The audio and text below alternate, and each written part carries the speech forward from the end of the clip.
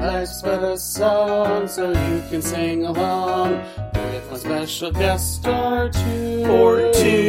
You like to sing and dance, and this podcast by chance explores musicals for you. Theme song, yeah. Hello, everyone. Welcome back to another episode of Life's But a Song, a podcast that likes to live in the land of musicals. I'm your host, John, and with me, I can't believe my mind exploding, is a very special guest. She's an actress, singer, writer based out of Florida and everywhere in the world. And she originated the role of Petra on Broadway in what we're talking about today. It's Dee Bartlett, everyone. Woo! Yeah. Oh my God, thank you, Dee, so much. I'm like fangirling a little bit because I really do love The Miller's Son, and listening. Well, he wrote some song. Listening to that song and then listening to you do it, it's just like an experience, if you will. Thank you.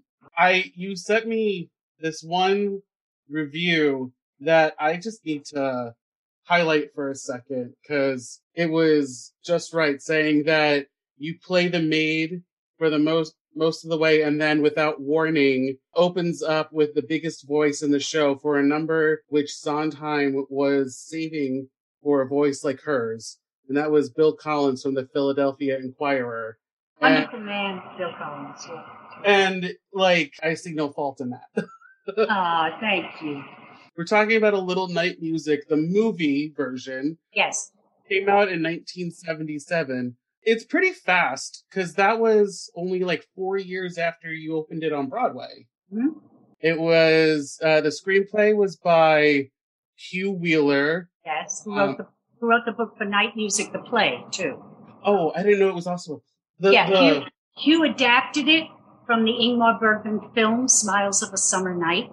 Okay. And, so he adapted the stage version and the movie version. Oh. Yeah. That's so cool. And then music and lyrics by the one and only Stephen Sondheim. Directed by Harold Prince, who I'm assuming also did the stage version. Oh, yes. And then IMDb, you know what? I'm not even going to read it because it's basically the whole movie. The breakdown, the little summary that they give you is more like the whole movie. Where, Frederick is in love with is married to Anne, but in love with Desiree, blah, blah, blah, blah, blah. Go watch the movie. It's pretty fascinating. Yes. So, yes. You originated the role of Petra, like I said earlier. Yes. Have you seen the movie before, though? Yes. I had seen the movie. What was interesting is that the song, The Miller's Son, was cut. Yes. Why? Okay. I wasn't asked to do the movie. I'm being, very honest. I was not asked. And neither was Glynis Johns, who originated Desiree and was so delightful in the film, in the play. I mean, I don't know if you know, she's the Mary Poppins actress. She's little, tiny, blonde, little thing. All right. Yeah. Well, I guess they needed what they considered Elizabeth Taylor, a movie star. Though Glynis had done many, many movies and is a superlative actress. So they took Elizabeth Taylor, and my role, they were actually going to cut the maid's role, but then they couldn't cut the role because it was too intricate, too part of the script. So they didn't do that. So it came time to cast it. And when they originally cast it, they cast it with Paul Gemignani's wife. Paul Gemignani was the musical director of Night Music after our original director, Hal Hastings, passed away. Oh. So, Paul Gemignani's wife was itching to do that role forever. So they did it, they shot it with her, and they shot the song, and then they cut that song. Oh, no. And I don't know whose decision that was. It sounds to me like it could have been Harold Prince's decision. Harold had a very strong arm with all his productions, as it should be. Right, yes. The director it really should be. The director has to see everything. And he saw or heard or both something that he didn't want in the film.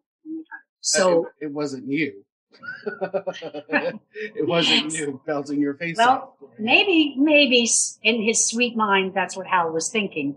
But, who knows? I never knew that because I never brought it up with him, as I wouldn't.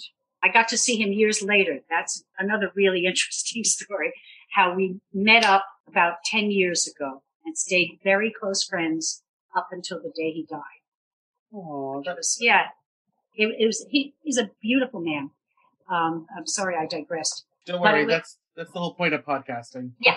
But what was interesting is that the New York Times, this is what I was getting at, blasted them for cutting the song, calling it the best song in the entire show, which I'm not so sure of.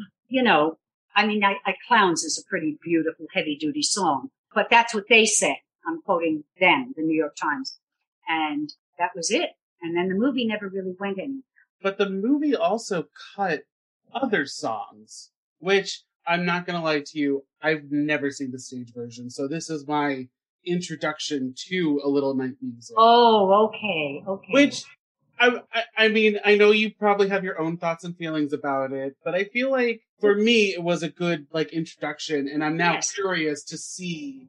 Yeah, it would be a good introduction for somebody that never saw the stage play. Absolutely. Yeah. Because they cut 8 songs from the show. Miller's Son obviously being the biggest one, but they cut down. I think the leader singers. Remember them? No, you wouldn't. You didn't see the stage show. No, I didn't. We had these phenomenal voices coming out in the beginning of the show. 4 people, and they sang operatic leader and explained the show. They were like the chorus. I did read about there was a Greek chorus of sorts. A Greek chorus, that type of thing. And so I think they cut a lot of that. They also cut Desiree's mother's songs. She had a few other songs. She did that one, Liaisons. Yeah, they cut that one. They cut a bunch of at the end. There's apparently 5 reprises that happened at once. They cut that. They cut that. Film is very expensive, and so perhaps trying to keep it at cost, and especially when you have somebody like Elizabeth Taylor that's going to, had they gone with Glennie Johns, she would have been what, a third, a quarter of Elizabeth Taylor's salary, and so adorable. I mean, just adorable. She's still, Glennie was youngish. I mean, she wasn't a kid, but she was, my God, she was 50-ish. Looked great and tiny and petite. Wow, Elizabeth Taylor. I'm not going to get nasty, but I'm just going to no, I'm not. Had enormous boobs, as we all know. And she had this, in one of the scenes, she had this very low cut, in fact, in Clowns, she had this very low cut gown on, if you remember, very low cut. Mm-hmm. And she went, isn't it rich? Are we a pair? And she looked down. And I swear to you, there wasn't anyone, not only in the movie theater, but in the press that didn't catch it. How could you not catch it? Put your head up, Look up. Don't look at those things. Well, so I read that she actually sang You Must Meet My Wife and Send in the Clowns, but at the beginning, the new lyrics that was written for the movie for the Night Waltz, that wasn't her singing. Oh, probably not. No. But was it really her singing those other songs? I think she sang Clown. I think, because I wasn't privy to any of that information. All that information came to me secondhand from the press. You know what I mean? Yeah. I wasn't, I know Len and Hermione and Lawrence, they originated their roles too with you, right? Yes, Len Cariou originated the role, and so did Hermione Gingold originated Mrs. Armfeldt. And Lawrence Guittard played Carl Magnus. Lawrence Guittard. Yes, Lawrence Guittard. Guittard, yes. There you go, look at that. I remember that. Yeah, yes. Yes. So they have those people, obviously, but they didn't ask, you or anyone else. Yeah. That's a little upsetting. Well, it was very upsetting to me at the time. It was actually pretty devastating, to be honest with you. But you have to get over this. I mean, I had 2 little babies I was raising. So, what's more important, sitting and moping about this or taking care of your kids? There was no choice. I took care of my children and got over it. I did get over it. So in a way, you were living Desiree's story, kind of. Yes, kind of. The actress mom. The actress mom, yeah. Yeah. Wow.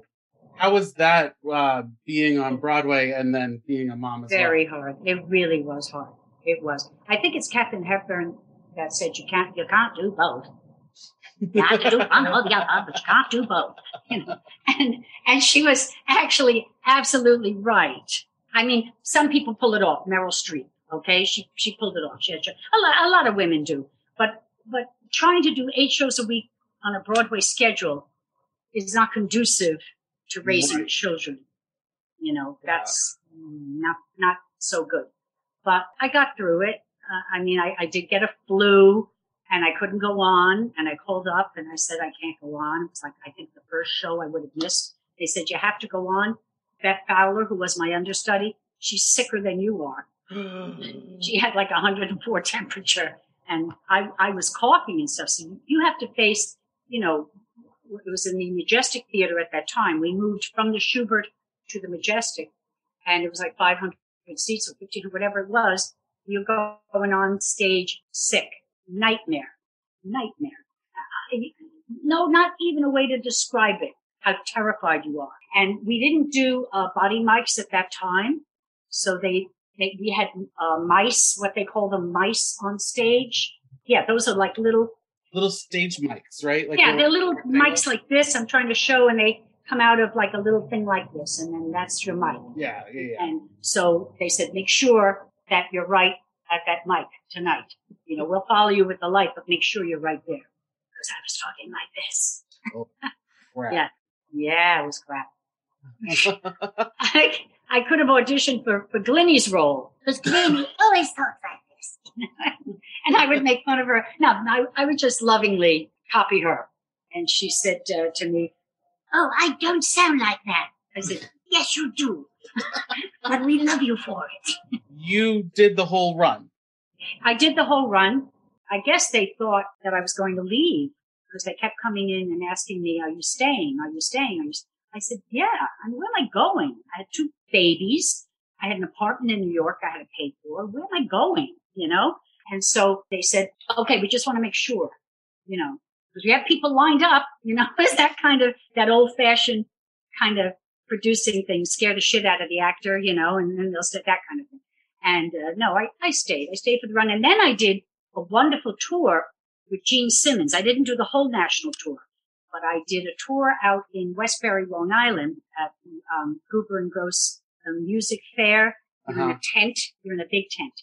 And this is a story that Playbill's Andrew Gans loves telling. It's absolutely true.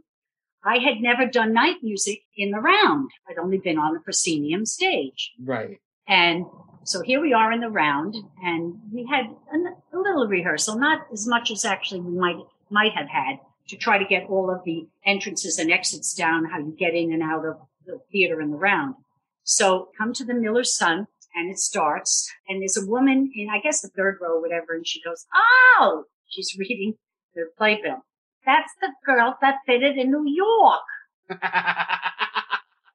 And so I got through the first part of the song, and then it came to, it's a wink and a wiggle and a giggle on the ground, right? I came to that, and I blew it. I blew the lyric because of that. It was still on my mind. She goes, now she sings it in Swedish.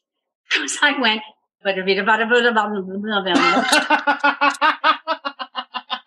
God's honest truth. I came to the Miller's Son via an album that came out a year and a half ago, I want to say. It's called Losing My Mind, a Sondheim Disco Fever Dream. Have you ever heard of this? Never heard of it either. I don't know who created it, but shout out to whoever did it. They took like songs from all of Sondheim's shows. Sometimes they mashed some of them together, like Giants in the Sky and Somewhere. They somehow mixed that together. Okay. But on the album, The Miller's Son is on there by itself, sung by, I hope I'm pronouncing this woman's name right, Ali Venho, where they start it slow, obviously, and then they do a disco beat for when it gets faster.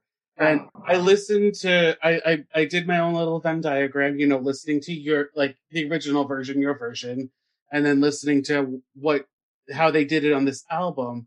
I feel like they made it faster on this album. Oh, they sure probably did. So they went very pattery with it. Yeah. If you get a chance, you should listen to the album. It's yeah, I will. I will. It's still a scary song. I've been asked to sing it at many things in York, dedications and stuff like that. And I still write the lyrics, just catch words on my hands. I still do. I'm like, oh, because it's very scary. You get off and you're off. That's it. He loves his words, Sondheim. Yeah, they were really catchy words, but there is a way to remember it, because I finally figured that out. Oh, I was going to start to tell you the story where I had to do it 15 years after Night Music. Okay. There was a big dedication to Harold Prince, maybe even more, maybe 20 years. Big, and I'm already in Florida, because as I told you, I came down here to be with Mark, and we ran a huge music business for 18 years, both here in Florida and Las Vegas. So it was not a small thing that we were doing. Yeah, it was not. Wow. I sang with Whitney Houston. Tony Bennett sang with him. I mean, we met all the stars. If I ever wanted to meet real stars, I met them, and we would travel all around the country to do this. So it was a very, very wonderful job for both of us. And I hadn't sung The Miller's Son. Nobody ever wanted to hear the poor Miller's Son. They all wanted to hear Clowns. That's why I said Clowns is quite a wonderful, miraculous song. Everybody wants Clowns. So we get a message from the director, Mark Rooney. Wonderful. Hairspray. He's going to be doing another big Broadway show coming up. Escapes me which way, but I just read about it at playbill.com. Anyway, Mark gets this email. My name is Mark Rooney. I'm a director. I am directing it's a benefit in a way, but it's really a celebration of Harold Prince for the Eugene O'Neill Theater that he started. Prince started it. There'd be no Eugene O'Neill Theater without Harold Prince, who felt that the classics needed a showcase, and that was the theater that he built and helped make huge success of. So he said, I'm doing this, and what we're doing is we're asking people from the shows if they would come and celebrate with us and do their song. He said, and the first one that kind of popped into my mind was T.J. Ming doing The Miller's Son. Unbeknownst to me, Mark is talking to him and doing the plane ticket at the same time. Talking to Bruni and saying, absolutely, she would love to do this. Making sure. I said, what are you doing? I haven't sung that song in me. I don't know anything. Well, it was terrifying. It was totally terrifying. I showed up. There were 200 people of the biggest names in the Broadway theater there to honor Harold. And it was it was a dinner, which of course I didn't touch.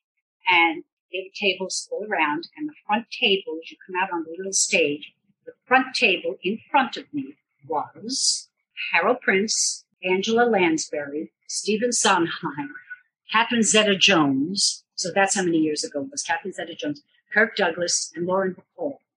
No big deal. No big right? deal. And of course, I'm the last number.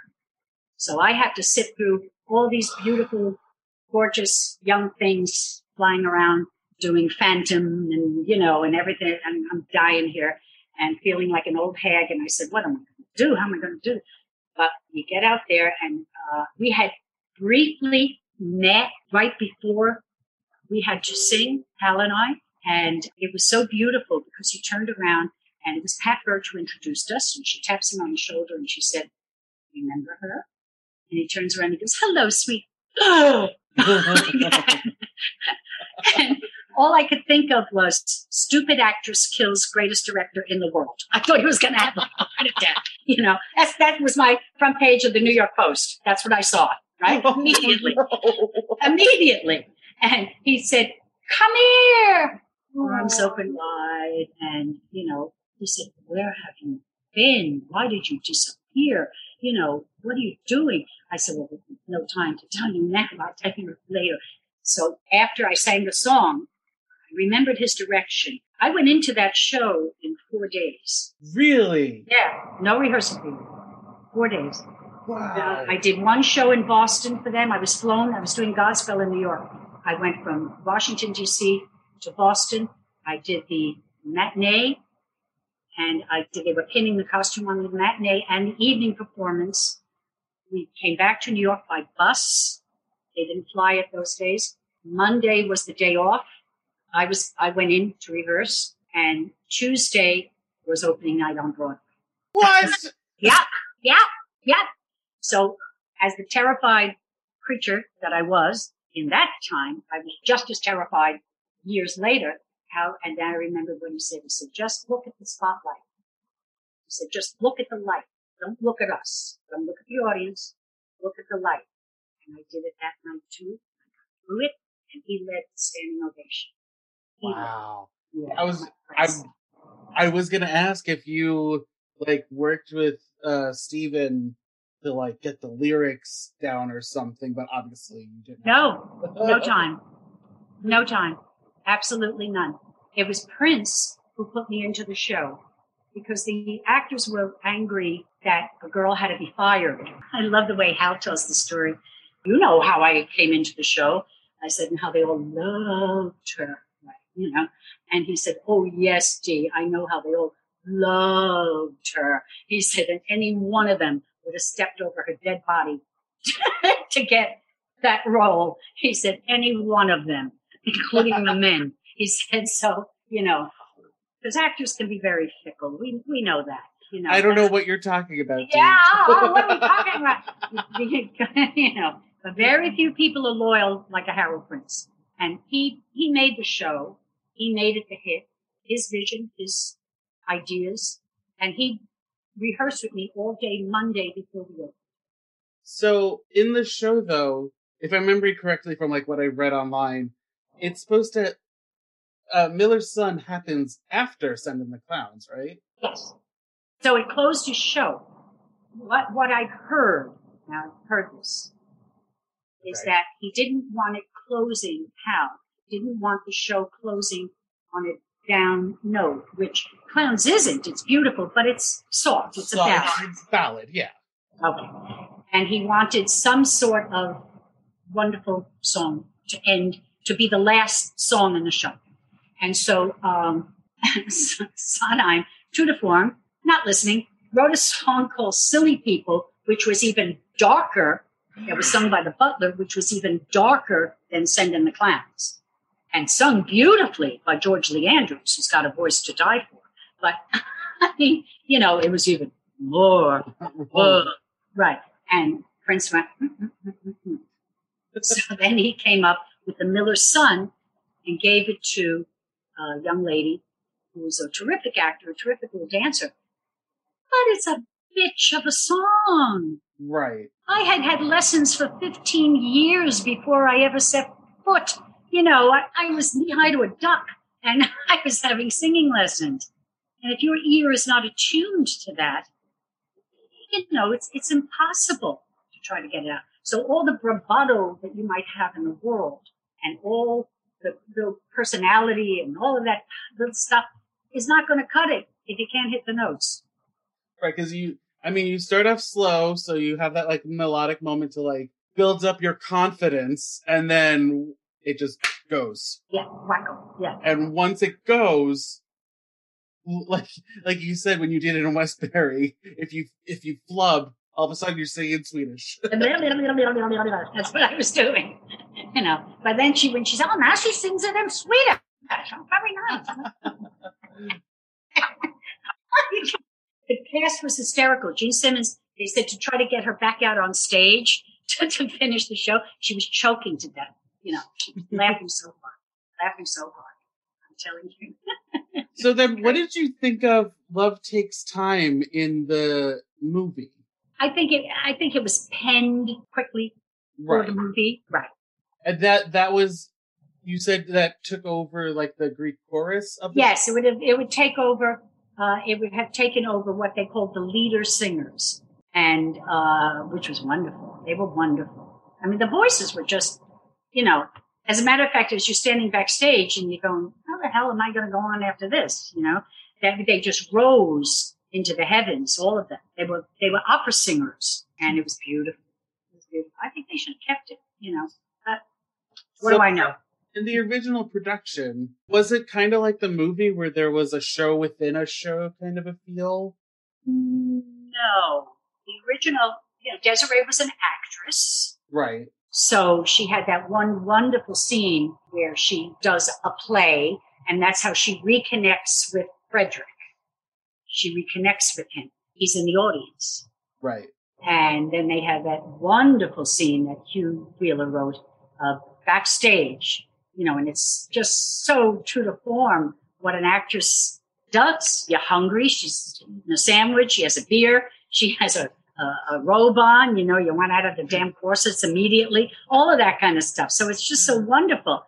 And that's where she reconnects with him. But other than that, the play is in chronological order, how it goes on. So I don't quite remember if they kept the play within the play. Is that what they tried to do? So my memory is foggy here. So in the beginning of the movie, they made it seem like the events that we're watching of A Little Night Music is a play that then turns into, with magic, turns into the story. Like, you see, like, greenery and rolling hills and other buildings and things like that. Okay. Because in the overture of the movie, the cast is all on a stage in white costumes, and you see, like, crew guys moving set pieces around. Oh, see, I wasn't, I apologize. I was not able to watch it again. So that escapes me a little bit. But then later on, there is a scene that you were talking about where Desiree is on stage and she sees Frederick with Anne. Right. It's so funny and so stupid because she's supposed to be juggling oranges at some point in a monologue that she gives, and they cut her off so that you see her from the chest up, and clearly somebody else is juggling underneath. Elizabeth Taylor probably could not juggle. No, not too many people can. So it was just so funny because you're watching it, and she's delivering a monologue as the actress in the show, and it's kind of like very serious and going along with the action of juggling. And then just, not sure what that's about. Somebody had a little brain fog there. I don't know. Like I said, I really did enjoy this movie. Like, I understand, obviously, probably like some of the other songs were cut, minus The Miller's Son. We won't talk about that one anymore. But no. But like for time purposes or because of like the story the movie wanted to tell rather than the play. Yeah. But in the movie, though, it was very interesting. So Petra ends up with Frid. Is that his name? Yes, the butler. Yes. The butler. Frid. You don't really see him in the movie. His part is right. so much. The movie ends with them again on this stage, pretend like the show is over. And all the couples are now partnered up. And all of a sudden, Petra's with this strange man you've never seen. What? Yeah, I mean, you see him once during the dinner scene, but it's wild. If you get a chance, I'm very peaked to watch it, and I'm sorry. Yeah, obviously, this is very last minute, and again, thank you so much for doing this. Oh, it really is my pleasure. Do you have any other stories you want to share from the show? Let me see. Well, I told you the Andrew Gans story that he loves, the one. I could think that in Sweden. I told you that one. And, of course, the Mark Rooney story, which was just amazing to do it again. Oh, and then I had to do it again to honor. Yeah, I had to sing The Miller's Son again at the True Theater Resources Unlimited, TRU. And they are a wonderful theater company that celebrates new writers. And they were very kind to me. So I felt, of course, I'm going to do this for them. So I get up there And I think, again, I'm okay. I can do this. Again, lyrics. Right. And stare at the spotlight. Lyrics. Yeah. Stare at the spotlight and just happen to look at your hand. Make it look like it's a gesture, Yeah, right. A wink and a wiggle and again. Okay, here we go. So, and I had to do it for James Morgan, who runs the York Theater. So it was a beautiful thing. But again, I'm scared out of my. And then I had to speak. I had to do a pitch for True, how you're supposed to join their thing. And that scared me almost more than singing the Miller Son.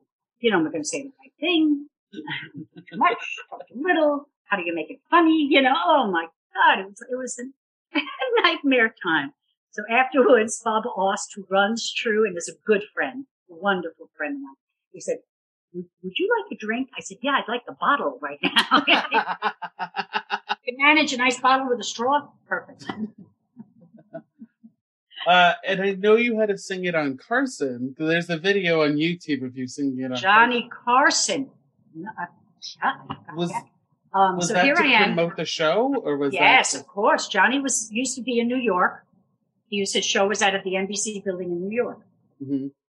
And so they come to me and they say, Johnny Carson, he had sent representatives to the show, and they picked you to be on the Tonight Show. Do you want to do it? I said, yeah, a lot. Till I realized, of course, what it entails. You're on television in front of 50 million people, whatever you are. All right. So, it gets down. I bought a special dress, a peasant dress looking thing, and, did all kinds of stuff. And again, we had one rehearsal with Doc Severson, before the actual photographing of, filming of it. But up until the time that I was to sing it, not only my agent, Johnny's agents and managers and people from NBC said, all right, so all you're going to do now is sing the song, okay? And when you're done, do a little bow or whatever and leave. I said, oh, no problem. I'll run out of there, So they said, all right, just so it's not anything against you. It's time. It's always, I said, no, I understand that. There's no problem. Okay, very good. So I sing the Miller's Son. I shall marry the Miller's son. Boom. Now, start to go. And here's Johnny. Oh, no. And I went. And he goes, yeah, come over here. So there I go. And I'm sitting now next to Johnny Carson and Ed McMahon. Oh, and my eyes, I look like a deer caught in the headlights. And he goes, that was wonderful. How did you remember all of that? Well, that's all he laughed. You know how, he loved it. He thought it was sensational. And he said, and then what do you do? I said, well, you go like this. You have a moment. You have another moment. Right. Well, he talked to me for about 10 minutes. Now you won't see that on the Tonight Show Miller's Son thing, but I have. Yeah. And it was wonderful. He was so funny. He was always the best. He was the best of all of them, and, it was just a great moment in the theater. Wait, did you write it on your hand for the performances too? What, baby? Did you write the lyrics on your hand for the performances Sometimes, yeah, sometimes. Of course, you couldn't fit it all. What I wrote were just the catchphrases. I had to sort of team up petticoats, rip in a bustle. In other words, so it was just catchphrases of the three. I think there's three big verses to the song. Pretty sure. I'm trying to remember. And that's what I wrote. I wrote those catchphrases. And just okay. With a wink of Of course, you need your glasses. Now we need masks and hoods and everything. I'm surprised you didn't get them tattooed on your hand. One of these days.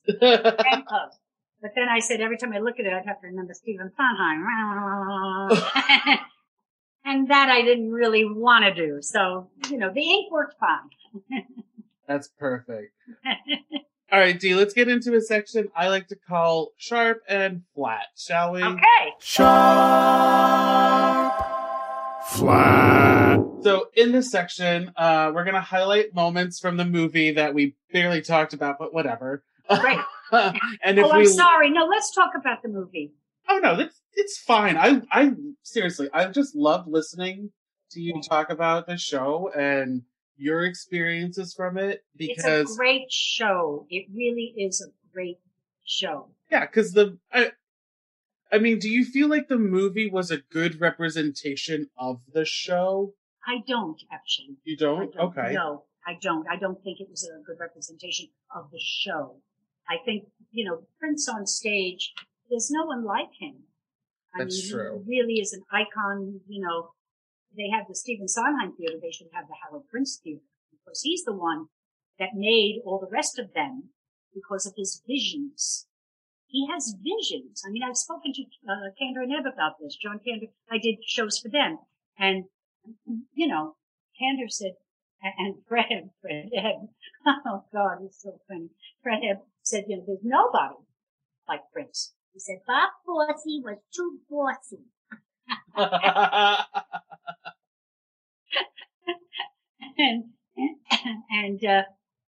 So it's Harold Prince. So here's my thing. Perhaps the medium of film didn't quite capture what he was able to capture on stage. And maybe he listened to people, which sometimes I wish he wouldn't. Just go with your great directing eyes and ears and everything. I mean, he was the greatest theater director we've ever had. Yeah. And will ever have. And, so that might have been the problem. It might have been, who knows, Hollywood executives saying to him, you need to do this. We don't understand your play. Blah, blah, blah, blah. You never know. And I gotta say that opinion works in this section, because it's what I would call flat, where obviously there were issues with the movie. I also wrote down, that the fact that they cut the Miller song, but that's neither here nor there.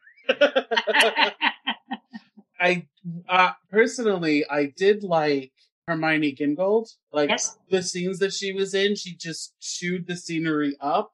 Yes. And she was so funny that I busted out laughing a few times. Yeah. Her her dialogue. And then she's very funny. She was very funny. And also, I forgot her name. Diana Rigg. Diana Rigg is wonderful. I love her. She was hilarious in this Diana movie. Rigg is was a wonderful actress, and maybe that's why they made it more of an acting thing than the musical thing. If that's why they cut songs, is what I'm trying to get at. She sang, Every Day a Little Day. Did she sing that? Yeah. If that was actually her singing it, perfect. Yeah. Because she would have an infinitely better voice than dear Patricia Elliott, who's also deceased, but who couldn't sing. But Patricia Elliott said, I can't sing. She was in the original play, but she won a Tony because was a fine, fine actress.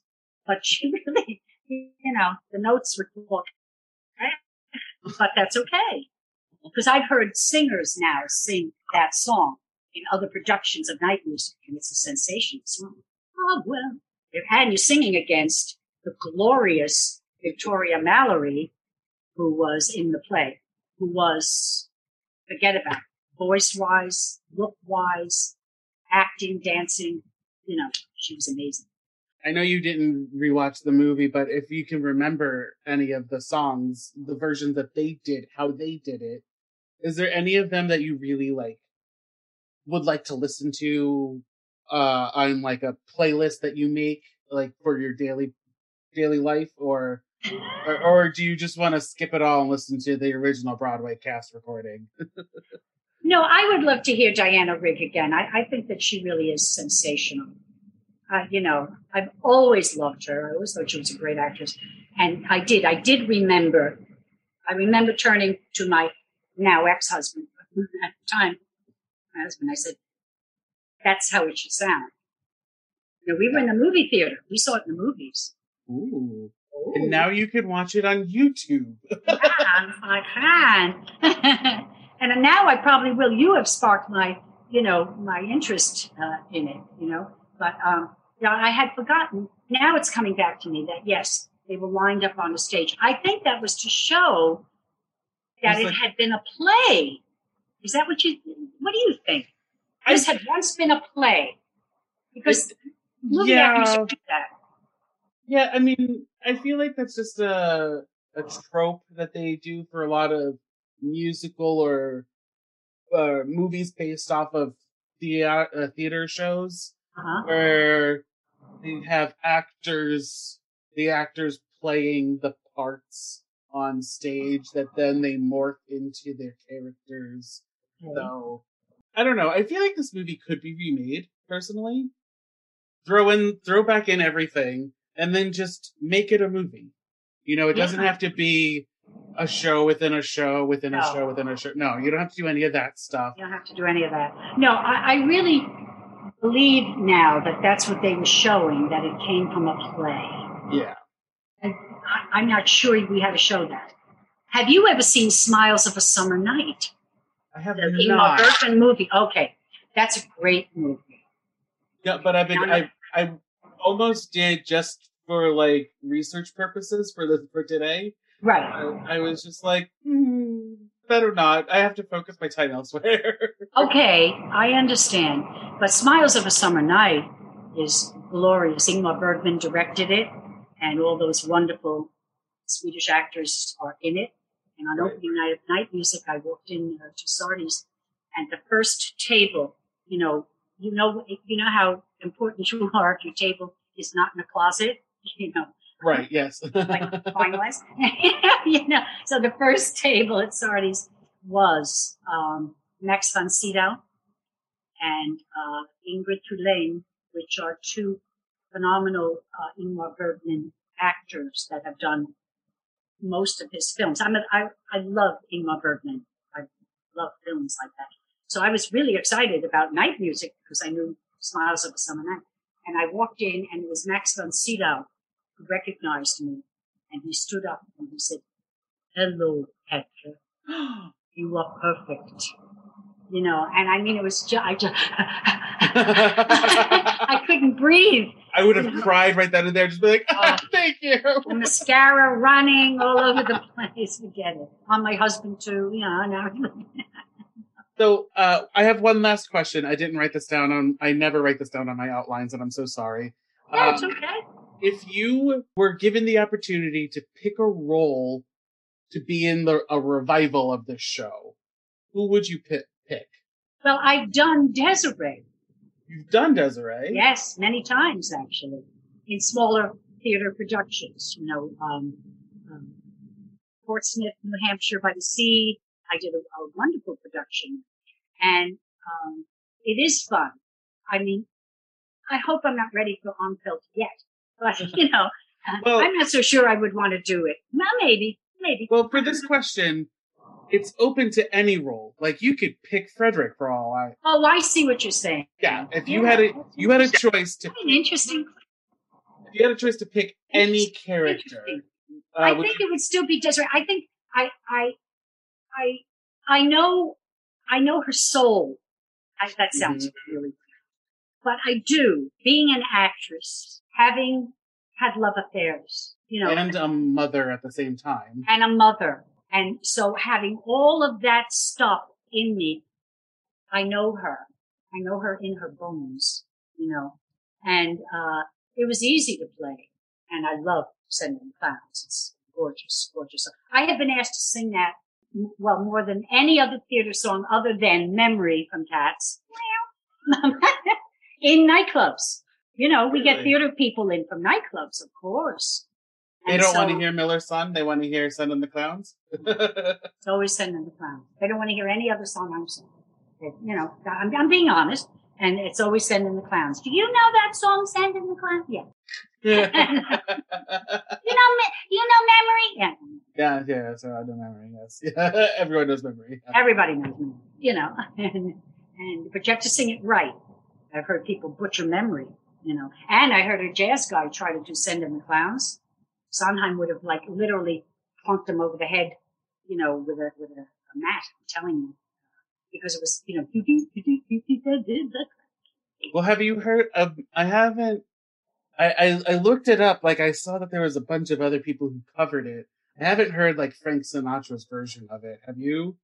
Yes, I had, and it's wonderful. And not only had I heard it, I saw him perform it live at Radio City Music Hall, and it was amazing. And I was fourth row center because I knew someone, so he got me and got me the seats.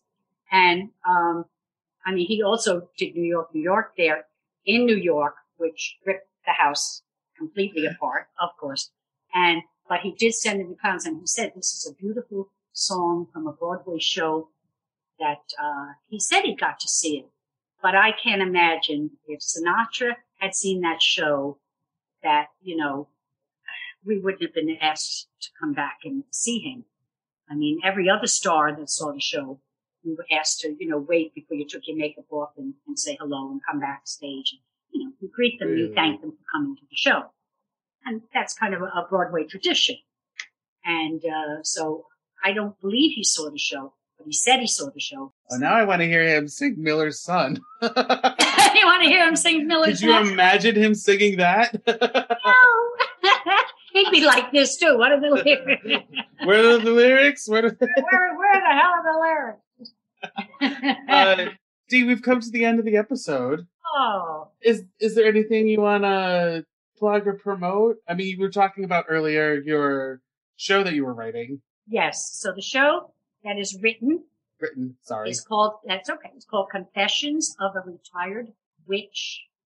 And hopefully we will be able to have our reading, our New York Equity reading this fall when the theaters really reopen, in New York Theater, if it's still up and running. If not, then I will pick another Equity Theater and just do the show, do the reading there. So maybe when it comes time for that, we could give it a little plug. Oh yeah. Well, I mean, that's what, And I'll send you the album. You'll have the album by then. Yes. Okay. Yeah. I'll buy it. I'll give you money. No, don't get hung up. Are you kidding, honey? I'm so broke at this point. Forget about it. That's a drop in the bucket. $5.95, please. Do you have any other social media or any other things you want to Well, I'm on LinkedIn. That's the only social media I'm on. I was hacked on Facebook, so I'm not. But if you want to put this on Facebook or, promote, I don't know how you promote this. Is it on Facebook? I use Facebook, Instagram, and Twitter. Okay. So that's okay for you to do that. But I got clobbered. And I just thought to myself, I have no time for this. I can't go blocking and blocking. I said, so LinkedIn doesn't do that. I haven't, thank God, been hacked on LinkedIn yet. So I am on LinkedIn. If you want to do it, are you on LinkedIn? Because that's a good. I should join LinkedIn. Yes, you should. I haven't joined it yet. Join LinkedIn. And if you want to put any of this on, or they would love this. And it's it's the business site, and that's what I like about it. I like it because the people on it are really smart, and I don't get the things from school chums, So my grandson did a poopy in his diaper. I said, oh yeah, that's so nice. I really need that. I'm having my coffee. So I don't get any of that. There's none of that on LinkedIn. Well, if you, the audience who are listening, want to get in contact with me, fortunately, I'm not on LinkedIn yet. No. Thanks, Steve, for the You really, they love you, and it's very good for you, and it's excellent now to push the theater. Now that we are trying to reopen. Ken Davenport, who is a producer on Broadway, was and is, he's pushing stuff now on LinkedIn. He was silent for a whole year. And H.D. high definition, doesn't have the whole name. She's pushing things, doing with the theater on LinkedIn. So, they're more than open. And all you do is the same as any site. You put your profile on, what you do, and that's it. You're on. Oh, okay, I'll do that. But for right now, yes. Right now, I have an email address, buttasongpod@gmail.com, and I'm on Facebook, Instagram, and Twitter @buttasongpod. And if you want to, UD, and if you, the audience, want to participate, like get ready for the next episode, we'll be talking about the movie The Prom. And it's with our friend and friend of the pod, Lauren, is coming back to be a guest. Wonderful. That's wonderful. I'm so glad. Dee, again, thank you so much for doing this. Bye for now, everyone. Bye. Special thanks to Justin Johnson for creating the podcast's artwork and to Nick Bombasino for composing the theme song and the jingles in this podcast. And thank you to CastBox for hosting this podcast. Bye again, everyone, and have a musical day.